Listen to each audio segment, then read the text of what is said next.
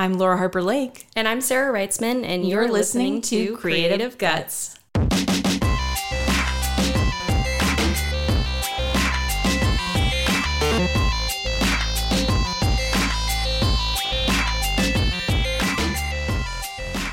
Hello, friends. We hope you are doing well. This episode is a very special one, as this week Creative Guts is celebrating 1 year of episodes. We started out on July 3rd of 2019, releasing our introduction episode. From there, we dove into the hearts of creatives just as we set out to do. What a dream come true for us. So, we decided what better way to celebrate than to play a clip from each episode celebrating all the gutsy creatives we've interviewed. Sarah and I are so humbled that we got to meet and chat with all these inspiring people and feel so lucky to now call them friends. I, Laura, am welcoming you in this episode, and Sarah will be ending the episode with some important words after all the clips have rolled. Please enjoy this episode with, well, everyone we've interviewed in the past 365 days of Creative Guts. Episode 1, Intro Time. Welcome to Creative Guts. We're so excited that you found us. If you stumbled upon our podcast or know us personally, either way, welcome. We're very excited to share with you all things creative and inspiring. What she said. Oh my God. So we decided, how did this start? We decided that we were going to start a podcast. I burst into your office and said, want to start a podcast? And I was like, sure. Yeah, that sounds fun. It was that quick. She said yes immediately with no to little thought. Yeah. There was very little hesitation on my part because I really like to hear myself talk. I really like to talk, even if nobody's listening. That's fine. Although somebody's listening if you're hearing this. Yeah. We started working together and then we started becoming, work friends where you're kind of friends, but you're kind of forced to be friends. And then we started becoming real friends. And I think our conversations are always delightful and entertaining to, at the very least, us. That's true. And we wanted all of you to benefit from the sheer delight that is a conversation between Sarah and Laura. Or maybe you'll hate us. But if you do, don't worry, because we're not talking all the time. A lot of times we're talking with creative people who have guts. Right. Literally and figuratively. So the whole gist of this podcast is that we wanted to explore the pursuit of creativity. So people who are creative through their work or through their passion projects on the side or both if they're super lucky. Mm-hmm. Rose Bryant. The sizes that I work in depend on the day. Some days I feel like big arm movement and some days I feel like small hand movement. So sometimes it may depend on what time I have or what the day is. I have progressed from doing things that were a little more representational, but not extremely. In the beginning, I always still had sort of a less representational aspect to my art. But it's definitely, I'm enjoying, like I said earlier, when you get a little older, I'm enjoying that freedom of being able to make things more abstract and be in love with it and only making it for the movement or the mark making process that's on the canvas. I typically work in colors that are very bright, but yet not garish. To me, it doesn't feel garish. Although I've run into people that think, whoa, this is bright. So everybody's got a sensibility someplace.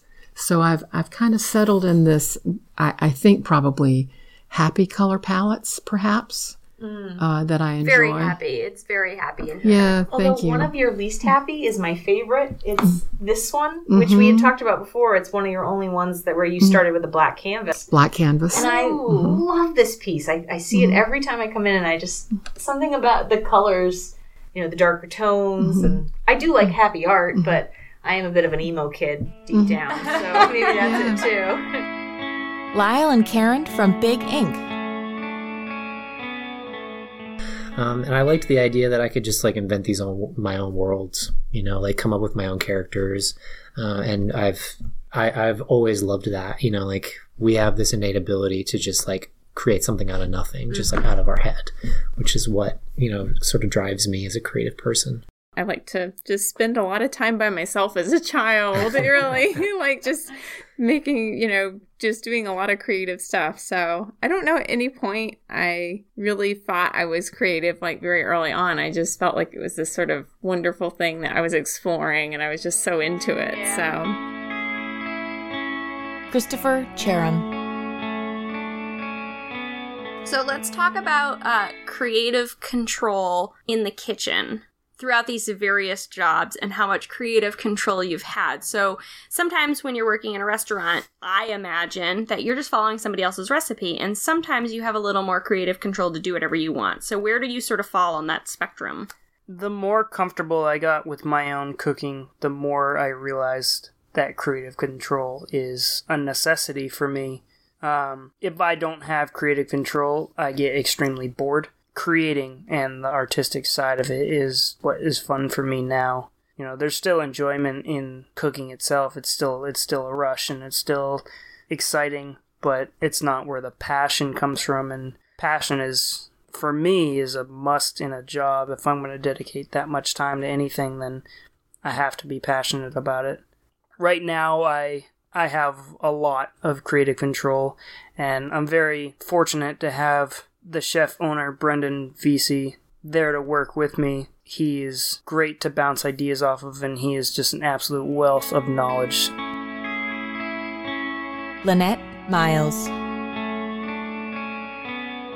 It's actually harder to play, and I've heard other actors say this too, and I totally agree. It's sometimes harder to play roles that are very much like you. If I'm playing like a crazy person, it's so much easier to go out of myself. And that's the thing that I love about acting the most, is that zen of going away from yourself. Yeah, that's so interesting. So when you're singing a song that you love and really connecting to the words and the music, or acting in a role or dancing, and you just are so in the moment. On the flip side, have characters that you've played influenced your life or your personality or yourself?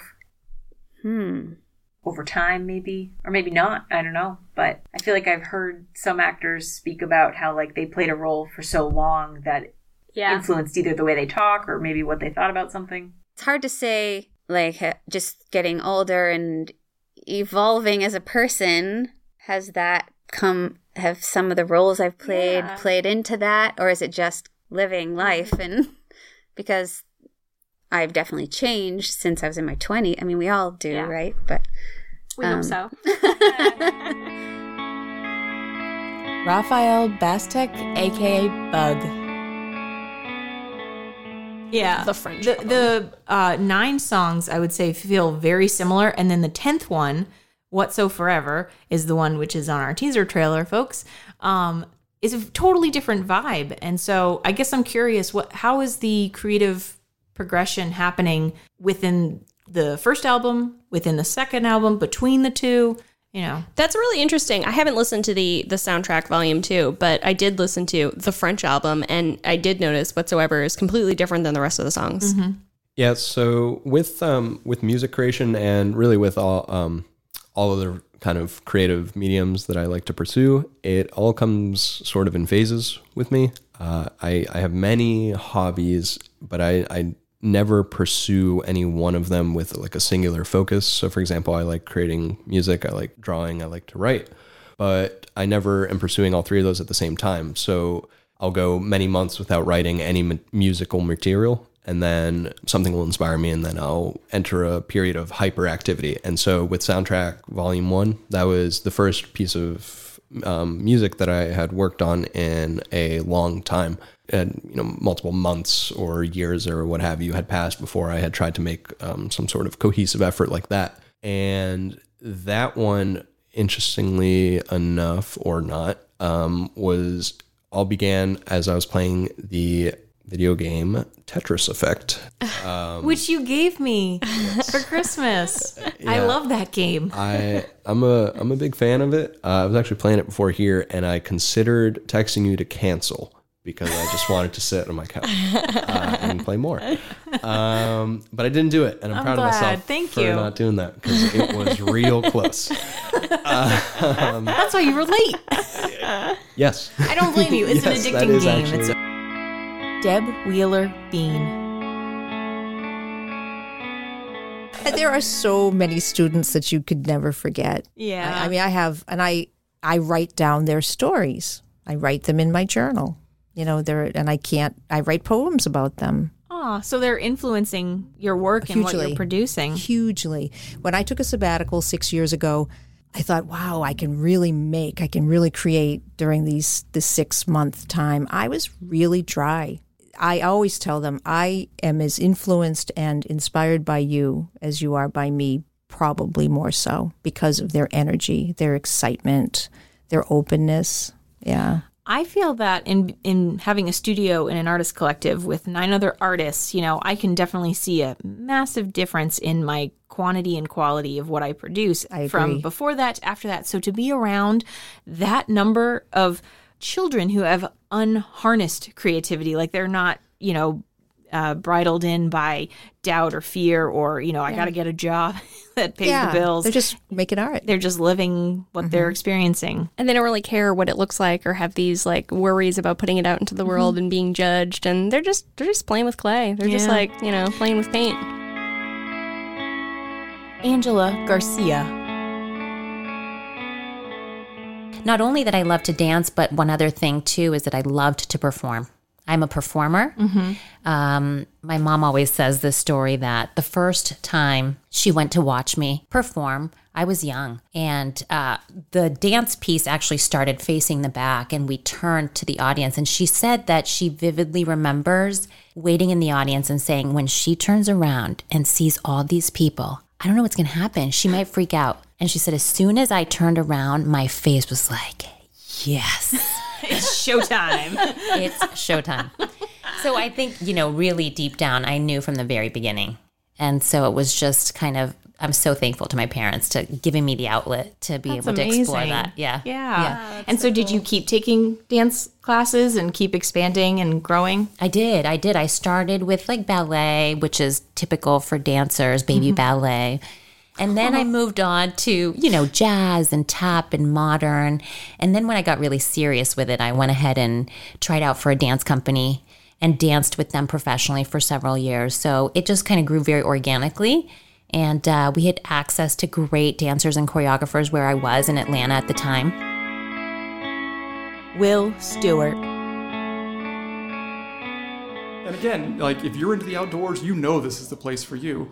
But what if you're not? What if you're into community theater or slam poetry or, dancing or singing into the crowd? We have all of those things here, but I think we just do such a poor job of promoting ourselves and kind of tooting our own horn a little bit. And I have some existential theories about why that is, but the fact is that, we all, and when I say we, from the state government, on down to our organizations, to us individually, I think we all need to do a much better job of, kind of tooting our own horn and talking about and celebrating, what we do have. Because if people don't know about it, then that's that perception. If they, perception can be reality. And if they think it's not here, then they're apt to move someplace where they think that it is. Yeah. We Creative Guts are super happy to do our part helping to promote and raise some awareness for all of these great arts and cultural amenities across the state. And I am super excited to just tell that secret. I'm not a very good secret keeper, apparently. Well, Sarah, you'll have to let us know. You may have heard that Stay Work Play were coming out with these things called Insider's Guides for the state. And this is something that we're doing to really kind of help battle that perception, of New Hampshire as kind of a sleepy, boring place with nothing to do and an uninteresting place, which, again, I think is completely unfair. And so one of the things we're doing is putting together these guides for each region of the state to really share some of those best-kept secrets that I mentioned. Zach Little. Lasso that thing and ride it to something more positive. I guess that's what's going on right now anyway with the podcast. That's awesome. So do you think creativity is a product of your environment or is it some nature in there too? Ooh, that's a tricky question. I think it's both. I think that, I grew up, I was not athletic. I did not really like to be outside. I liked to stay indoors in the basement and watch MTV and I didn't have a lot of close friends early on in my life, and really being creative was in fact one way to just like get friends, you know, like I started a public access TV show, and that was like something for us to do because I didn't want to play basketball, you know, like when you're like a 15-year-old boy, what do you do? So, you know, I started a band, and I started a public access TV show, and I just kind of like kept piling these creative projects on top of each other as like a way of being social. I'm probably still doing that with the podcast, right? You get to just sit down and talk to somebody you want to talk to. Beth Wittenberg. I feel the exact same way. Yeah. I like when I'm lost and I don't even realize that I'm there, and I don't even like nothing, you know, I'm satiated. I'm not thirsty. I'm nothing. I'm just part. I'm just part of the art. You know, it's just there's a good, I don't know. I always feel like I'm listening. I'm just in the flow. And a lot of people talk about that, like in terms of meditation. And I do think that I'm like you. I process my feelings through my artwork. It's cathartic, but it's almost like you were talking about Rose Bryant and being kinetic. Yes. And so for me, that's how a piece starts. That's especially what I like about a large format and large scale is that I can extend my limbs and I can put marks as far as I can reach, up to the, you know, as far as my hand will extend, and it, you know, just everywhere. Yeah. I can touch it, and I like that. Robert Brooks. The creative side behind it of like discussing how it was all going to look was a collaborative thing, but like actually like orchestrating everything was basically just me being out of my mind. Like the year before we did the Kickstarter, I was at PaizoCon, and I pulled a couple of my author friends aside, and I was like, all right, come up to my room. We're going to talk, sit down, like have a couple drinks, and I'm going to throw a crazy idea by you and see what you think. And I gave them basically the elevator pitch about what the setting was. I talked about like the cosmology, the planets, the visual style, how it was kind of like the 1940s in space. And at the time, like there was nothing like it in Pathfinder. They hadn't put out their Starfinder game yet, which is their like science fiction alternative. Yeah. And every reaction I got was, when can I get this? And when can I work on this? So I kind of came away from that being like, well, all right, maybe this isn't as, you know, wild of an idea as I expected. And I decided to look up, you know, how feasible is this? Like, you know, could I do this? And, you know, we put together a Kickstarter and managed to raise like, you know, $50,000. And from a company who no one had ever heard of, an author that I hadn't done nearly as much when I did that. I had done maybe like 2 books, 3 books. And I pulled together a team of people that no one had ever heard of. Like I intentionally went out of my way to pull primarily authors who had never written anything before, because I'm like, if this goes through, if this works, this is your into the industry. Yeah. And I reached out to people who just have a hard time in general getting into tabletop games, or who didn't even think they could. And now they've all moved on to great stuff. Like every day I'll look on Facebook and they'll be like, oh, so-and-so's published a new book. And I'm like, I remember when they were first writing for me. And it's just a really great feeling to see them like go on to these really awesome things. Deborah Holloway. I really like contemporary art. So like, I want to paint more contemporary art. I don't, you know, and my art is very like old school French. Yeah. I really I don't know if I really have a piece that represent, you know, because if you look at the art hanging in my studio, you'd be like, what did she say? She wants to do abstraction. These are all very. Well, we can change the question after. It's more, where does your heart lie as far as the direction?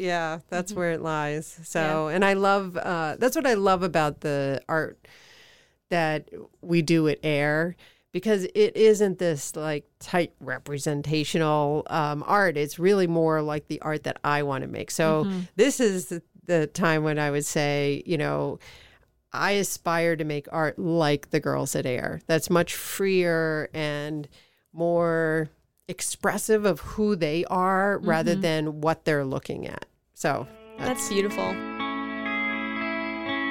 Mike from Dirkish Delights.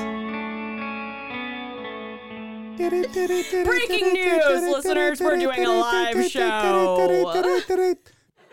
Nice. Oh, whoops. No, it should have been this one. Oh, cool. Should crank it up. Onboard sound effects. Usually she only does mean ones for me, like the cricket.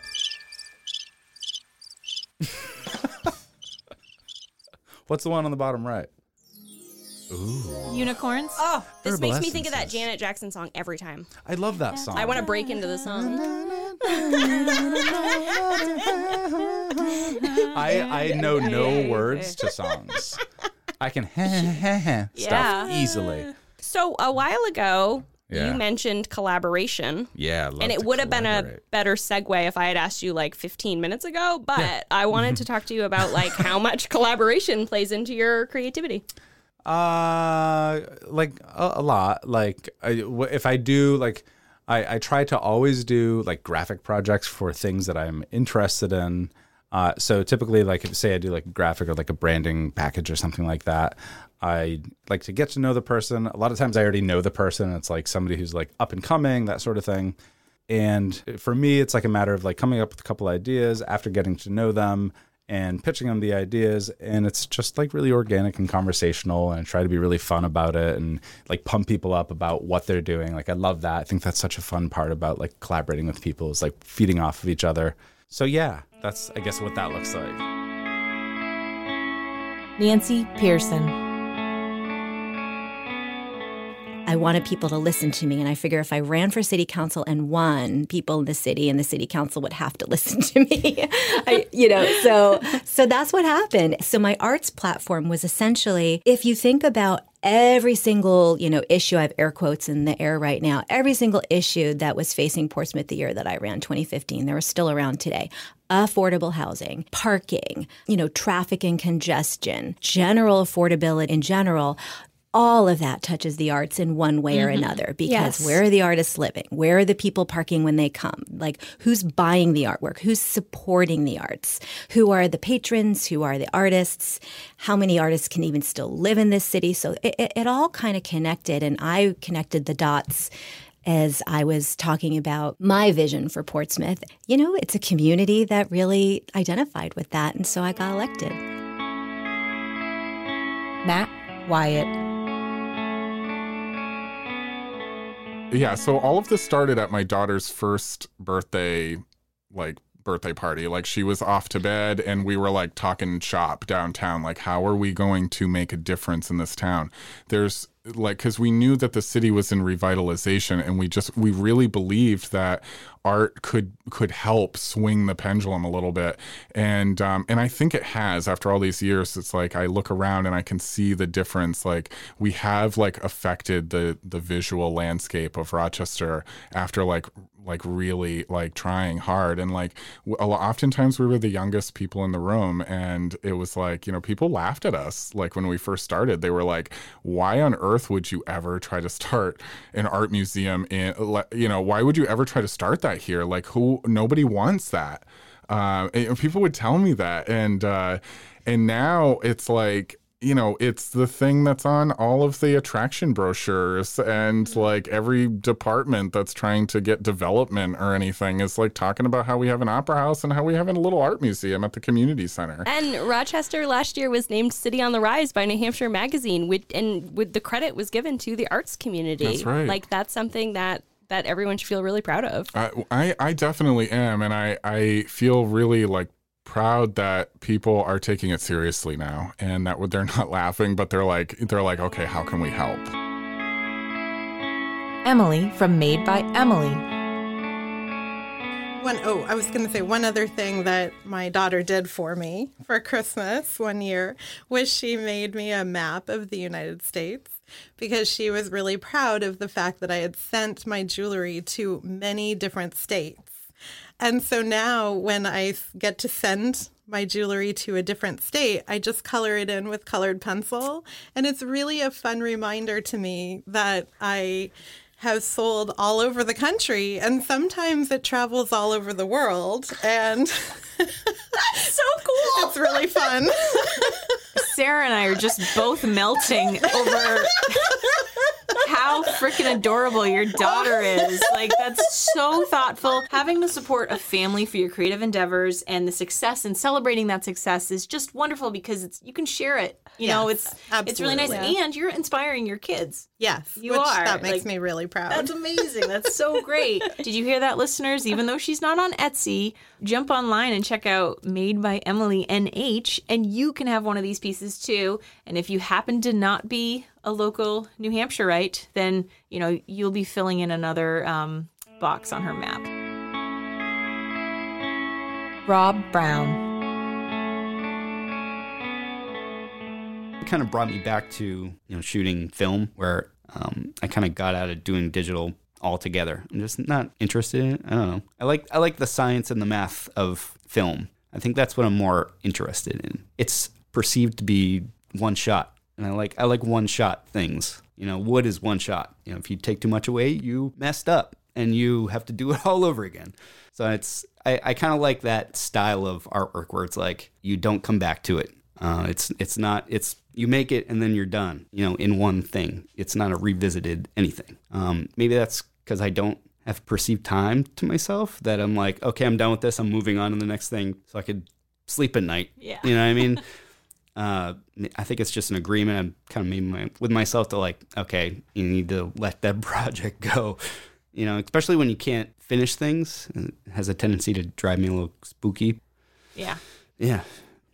I don't know. I got off topic. No, that's okay. No, that was really good. I was thinking to myself, like, what a good quote. Yeah, I know. Yeah. What did I say? You get to read it on I don't Facebook. know what the hell I'm talking about. Rachel from Hot Cross Puns. The briefest way that I describe it is just saying it's a little fun and offbeat embroidery work. Some of my pieces are, I don't know how to say this, rated R for language, I guess. But they're not all that way. It really sort of encompasses my entire sense of humor, I think. And some of that involves bad words, but like I said, not always.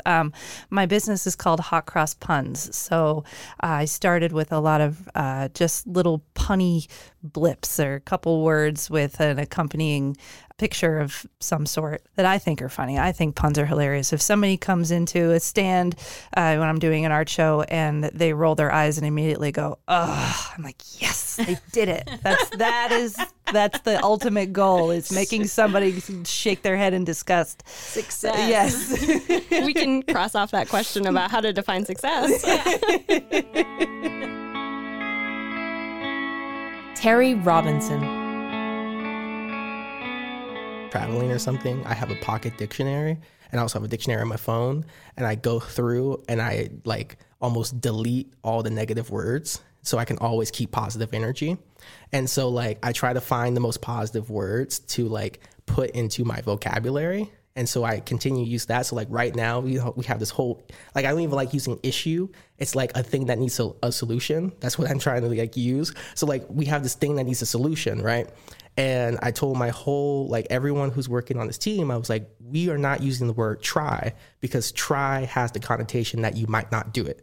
And so I'm never going to say I'm going to try to pick up the dog. No, I'm going to go pick up the dog, because there's no reason why I should fail in doing that situation. So we're not going to try to have a show. We are going to have a show. No matter what happens, we're not going to fail at it. Becky Barcy. So right now, and there's a couple of pieces, I'm working on this triptych that's inspired by one of my grad school teachers, George Creamer, who passed away a few months ago. And he had this very playful style of working within, there was a body of work that he did where he painted within the shapes that you see in particle board or in plywood board. So he would identify different pieces within that and color it and put color in it. And just his use of color and his play with shapes was something that was always very interesting to me. And so my work is kind of a combination of order and chaos. And I saw a lot of that within his compositions. There's the structure and the order of the plywood, but then this chaos of the the textures that are weaving with the wood and then the color that was layered on top of it. So this triptych is kind of an homage to George Creamer. And I started with just this foundation of washes of different acrylics and then started layering on top of them with found objects. And I've been working with a square format. There's something very comforting about geometry. Yes, I agree. Yeah, and just having things be square, but yet the edges are not necessarily perfect. Like there's torn pages, and that there's textures within each of the objects, and so that creates this balance of order and chaos within those. Steve Pambukas. The core of the service that we offer is the membership-based structure. And really what that's doing is giving people access to, for a pretty small fee, you have access to hundreds of thousands of dollars worth of tools and equipment that most people would never be able to accumulate in a lifetime. And at its base, that's amazing having access to that. But then you also have access to other creatives. I'm guessing there's probably a lot of collaboration happening once folks, are integrated in. Definitely. Definitely direct collaboration. And I've called it one of the more intangible benefits of being part of the space. And then even as I play through that, I called it intangible benefit for so long. There are actually examples that I can think of that were measurable, that interactions that I've had with other makers there have resulted in me learning a new skill. Bianca Morales. Well, if I'm a visual artist, what am I going to say? Who am I in the strata of history? And I feel like big connection of identity should be looking at yourself within the continuum of time. So I know my parents were Mexican immigrants to the United States, and I was very assimilated into American culture, but I don't know, at some point it just became important to me to, ask who I descended from, what got us here. I really feel like history matters now. A lot of the socioeconomic settings didn't just pop up 30 years ago. It's evolved over centuries, and that matters. And I love the work of my ancestors, and I love the idea of merging Western and Mesoamerican cultures together. And I just also feel like the social climate of our country, there's been some stigmatization towards my people, even from the leader of my country. Scott Kukler. Will you talk a little bit about working with human models? Because between doing commercial, where you're doing fashion photography, and now you have a lot of figures in your photography, I imagine it's not always super easy to work with, human people models. Well, yes and no. I mean, it's funny because I found that I'm better off photographing people who aren't models. Interesting. Because models generally have their pose repertoire down and do things that are more conventional. There's, of course, exceptions of people who are really expressive, but generally, I work with anybody who will pose for me. Oh, cool. And, within the last 5 years or so, I've really been trying to expand it. I'm working with, I've photographed people who are physically handicapped. I've photographed for the first time in this year men, which was really a big change. And interesting. And transsexual and I'm really trying to expand my world that way. And I definitely support LGBTQ rights and women's rights and everybody's rights. So I felt that the best way that I could do that is to include them in my work. Mm-hmm. Sarah Duclos. And I was blabbing away about dance, as I do to everyone that I meet. And he just says to me out of the blue, I would never pay money to go see a dance concert. And I was like, and this is right before we were supposed to have a delightful day with a bunch of our friends going apple picking. We had literally parked at the apple orchard and we're walking. And I was like, Leslie Knope, I'm going to hang on to this beautiful day. But what do you mean? You would never pay money to go see a dance concert. How can you be friends with me and say these things? P.S. He probably has no idea that I deeply ingrained this conversation. He does now. So, I tried not to get angry and pull my face off Beetlejuice style and say, chuck an apple at him. Yeah, right here. Right? Seriously. So I, collected myself and I said, well, why do you feel that? Please tell me. With such composure. And thinking that it would make it better, but it actually made it worse. Briefly, he goes, well, it's pretty and everything, but I don't get it. I just don't think it's a relevant art form to modern times. And I was like, I hate you. But okay. So then it became my inner demon goal to get Jeremiah to pay for a ticket to go see one of our shows. And I knew that while Jeremiah may not have had an affinity for concert dance at the time, he sure did love going social dancing, and he also loved soul music. And I was like, great, you have now become my ideal customer avatar to pull some business out, and we are going to get you to pay to go see the show. And guess who showed up in his blue suede shoes and threw down some money? Jeremiah. Samaya Kashi. But so she had these long conversations with me and talking to other people from other countries. They were experiencing a lot of the same thing I had. Similar rhetoric, particularly really bad the last 2 years. So I went on the JR thing. I looked him up. I contacted them, and with Jessica, we decided I'm going to pursue diversity in the 603. And what was really important is not focusing on just people of color, because after a lot of talking back and forth, we realized that would push a lot of people away. And I really wanted it to be about everybody, just show how we're really all very much the same. None of us were, sprouted out of Concord. Everybody came from somewhere and ended up in Concord. And that's anywhere in the world, really. Yeah. Anyhow, I went and talked to Creative Concord. There's a group that I got together and gave my idea. I want to photograph people in Concord, and I want to put these big posters up, and they're huge posters, and they're going to be all around Concord. And they were like, and I showed them a video from JR, and they were like, wow, that's so cool. Yeah, because they're really trying to bring more arts into Concord. And they say, yeah, can you come in 2 weeks and set up at Market Days to shoot? I said, 2 weeks? I'm like, nothing. So I said, okay, enthusiastically, and then laughed and was like, oh my God, I have 2 weeks to get this together. Brian Paul. An uncommon first reaction, but my gut instinct is to be like, but isn't it scary? Were you just you just kind of got over it? Were you born fearless, or does it take practice? No. I'm a fearful person. I'm a fearful person for sure, or anxious person, call it what you want.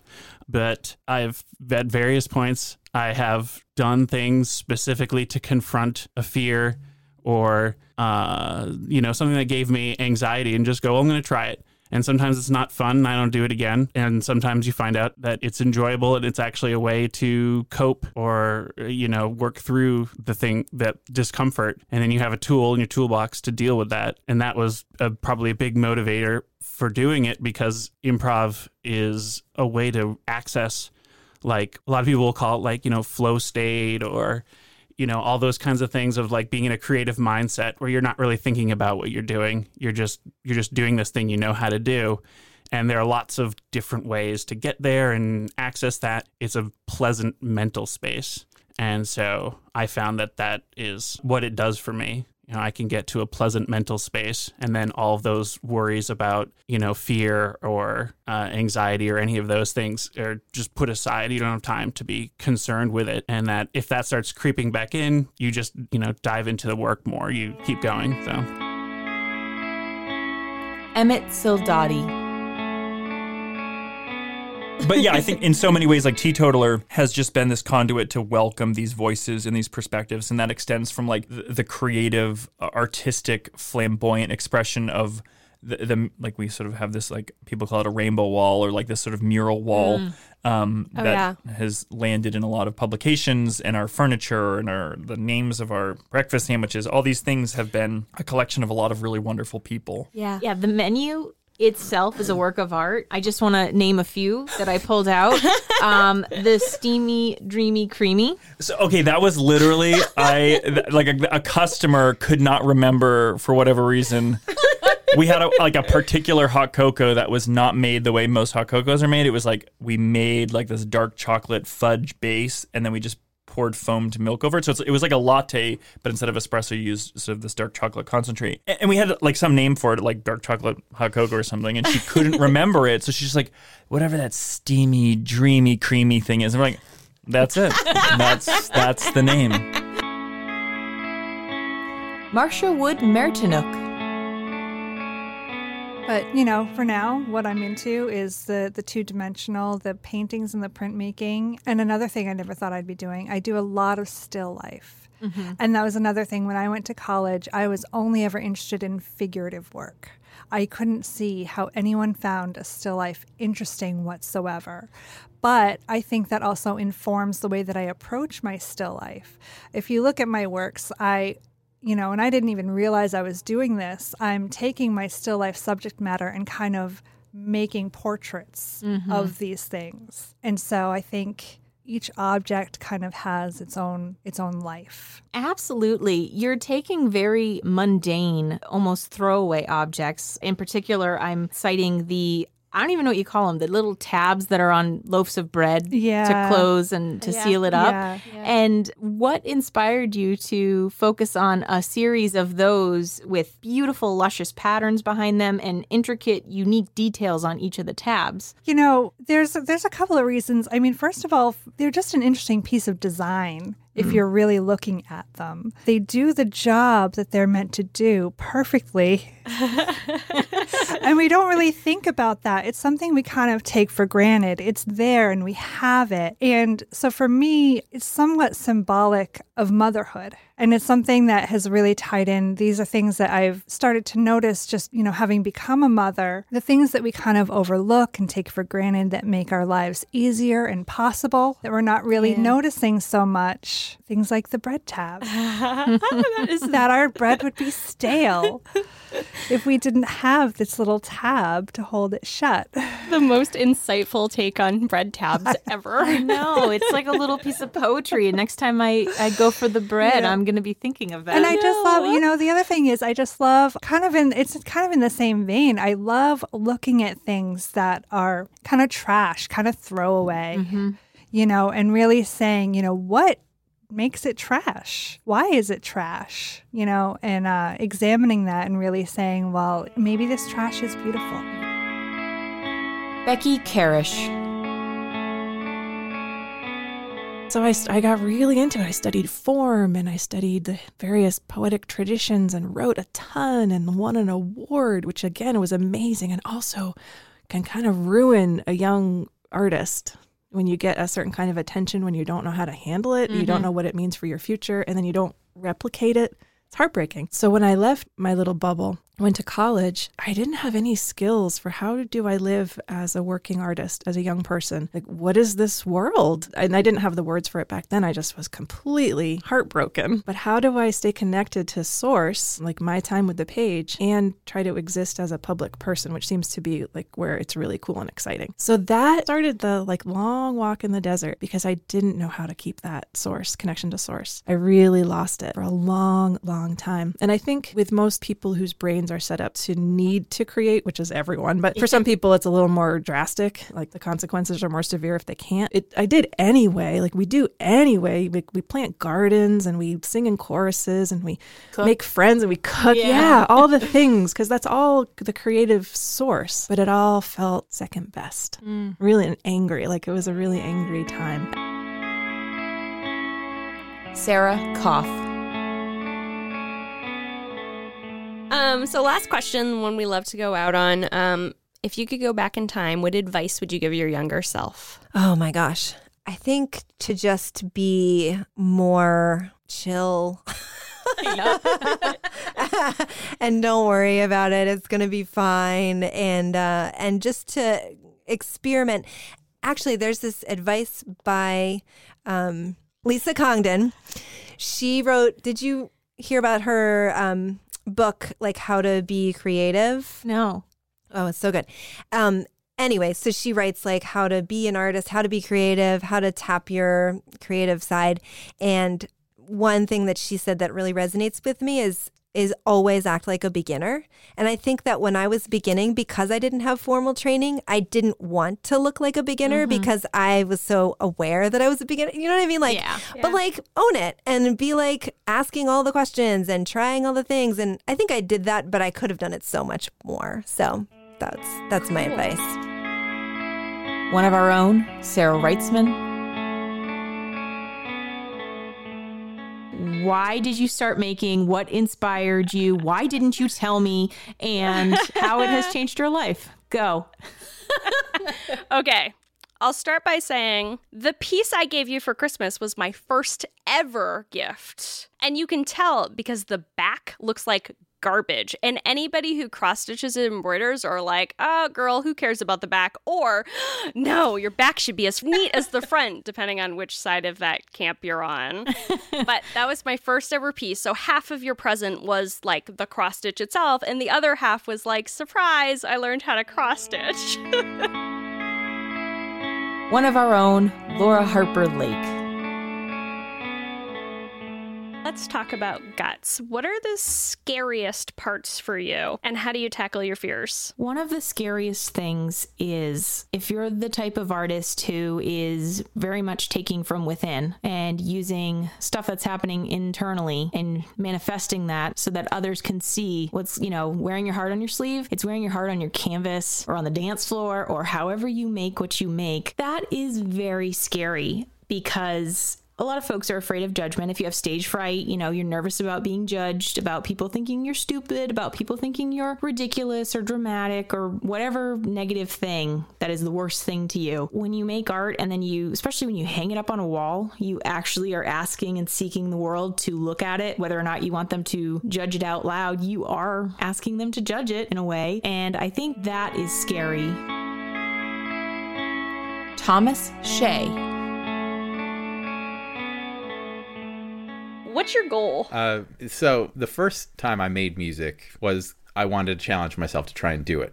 The next time I made music, I was trying to get over a sort of traumatizing time in my life, me and my wife's life. It was sad and I needed a distraction. I needed something to work through. So that's what I did. I made music, and I made music that would make me feel happy. I hope that when people listen to my music, it makes them happy. You will very rarely find a Game Boy song that is downtrodden, depressing, comes to nothing. There is no bass drop on a song that has a lead up to a bass drop. No, you're not getting disappointed. You're getting your bass drop. Don't worry about it.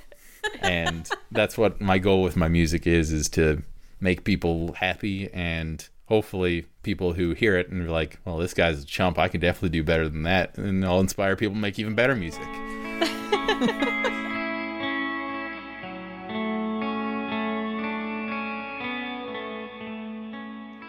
Okay, that's our show. Happy birthday again to Creative Guts. It's been one heck of a year, and we could not be more proud of what we've created here or more thankful to have this beautiful community to share it with. We owe a huge thank you to Rose Bryant, the owner of Art Up Front Street in Exeter, New Hampshire, this podcast's home away from home, and the subject of the very first Creative Guts interview.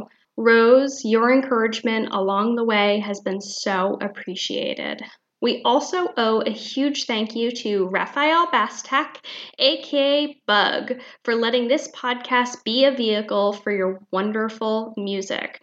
Our Creative Catalog series would not be the same without your tunes. And of course, we owe a huge thank you to all of our listeners. That's you, whether you've been with us since day one or you found your way to this podcast a little later. We're so glad that you're here. And of course, our first year wouldn't have been the same without all of our amazing guests. To our guests, Laura and I literally couldn't do it without you. You are the reason, not us, that our listeners keep on coming back. You're keeping us all inspired. And I'd like to give a nod to our future guests, too, for your patience during the coronavirus pandemic. Our list of guests is long, and trust us when we say that we really, really, really miss interviewing, and we can't wait to hear your story when it's time. We have a lot up our sleeves for year 2 of the Creative Guts podcast, and you don't want to miss a thing. So as always, come hang out with us, the Creative Guts team, online at creativegutspodcast.com and on Facebook and Instagram, where our handle is Creative Guts Podcast. On next week's episode of the podcast, you're going to get some behind-the-scenes intel on the podcast, why we started it, the equipment we use, all the mistakes we've made, and everything we've learned along the way. So in the meantime, I'll just say, with that, show us your creative guts. You want to just say, hi, my name is, and like just talk a little for testing? Hi, my name is what? My name is who? My name is Sim Shady. And we already have our blooper. You set me up. I'm sorry. I'm also a huge music nerd. And man. I love it. I can turn any sentence into a song lyric with a dramatic reading. Everybody's just networking. Everybody knows a It's ton so more true. creative. So. Yeah. Yeah, but enough about you and back to me. Totally kidding. 3, 2, 1. Show us your creative Show us your guts. creative guts. It gets so hard. It's like a train wreck. It's the lag. I know. It's like it's the Zoom she's lag. saying it, but she isn't. Am I supposed to? Let's try it again. We could try it again, but it's probably going to be sloppy as hell. Actually, And I haven't gotten to. Ooh, sorry, I banged it Don't again. worry. You don't have to confess. Like, I'm stopping the whole flow when I hit the mic. So, interduplex. Interduplex? They call me Interduplex. I could say it fine, and then you f*** it up, and now I f*** it up. Now try to say it. You won't be able to. I know. It's impossible. We had chickens and ducks all the time, and my first duck's name was Van Morrison. Oh, good. That's Yeah. great. Yeah. You know, he has stage fright. He doesn't perform anymore. Really? Ah, we Yeah. should get him on the podcast. He can talk about that. Yay, we did it. Awesome. Thank you for having me. This No, is super thank fun. you. Hey, thank you. No, thank you. you. Special thanks to Janet Jackson. That's right.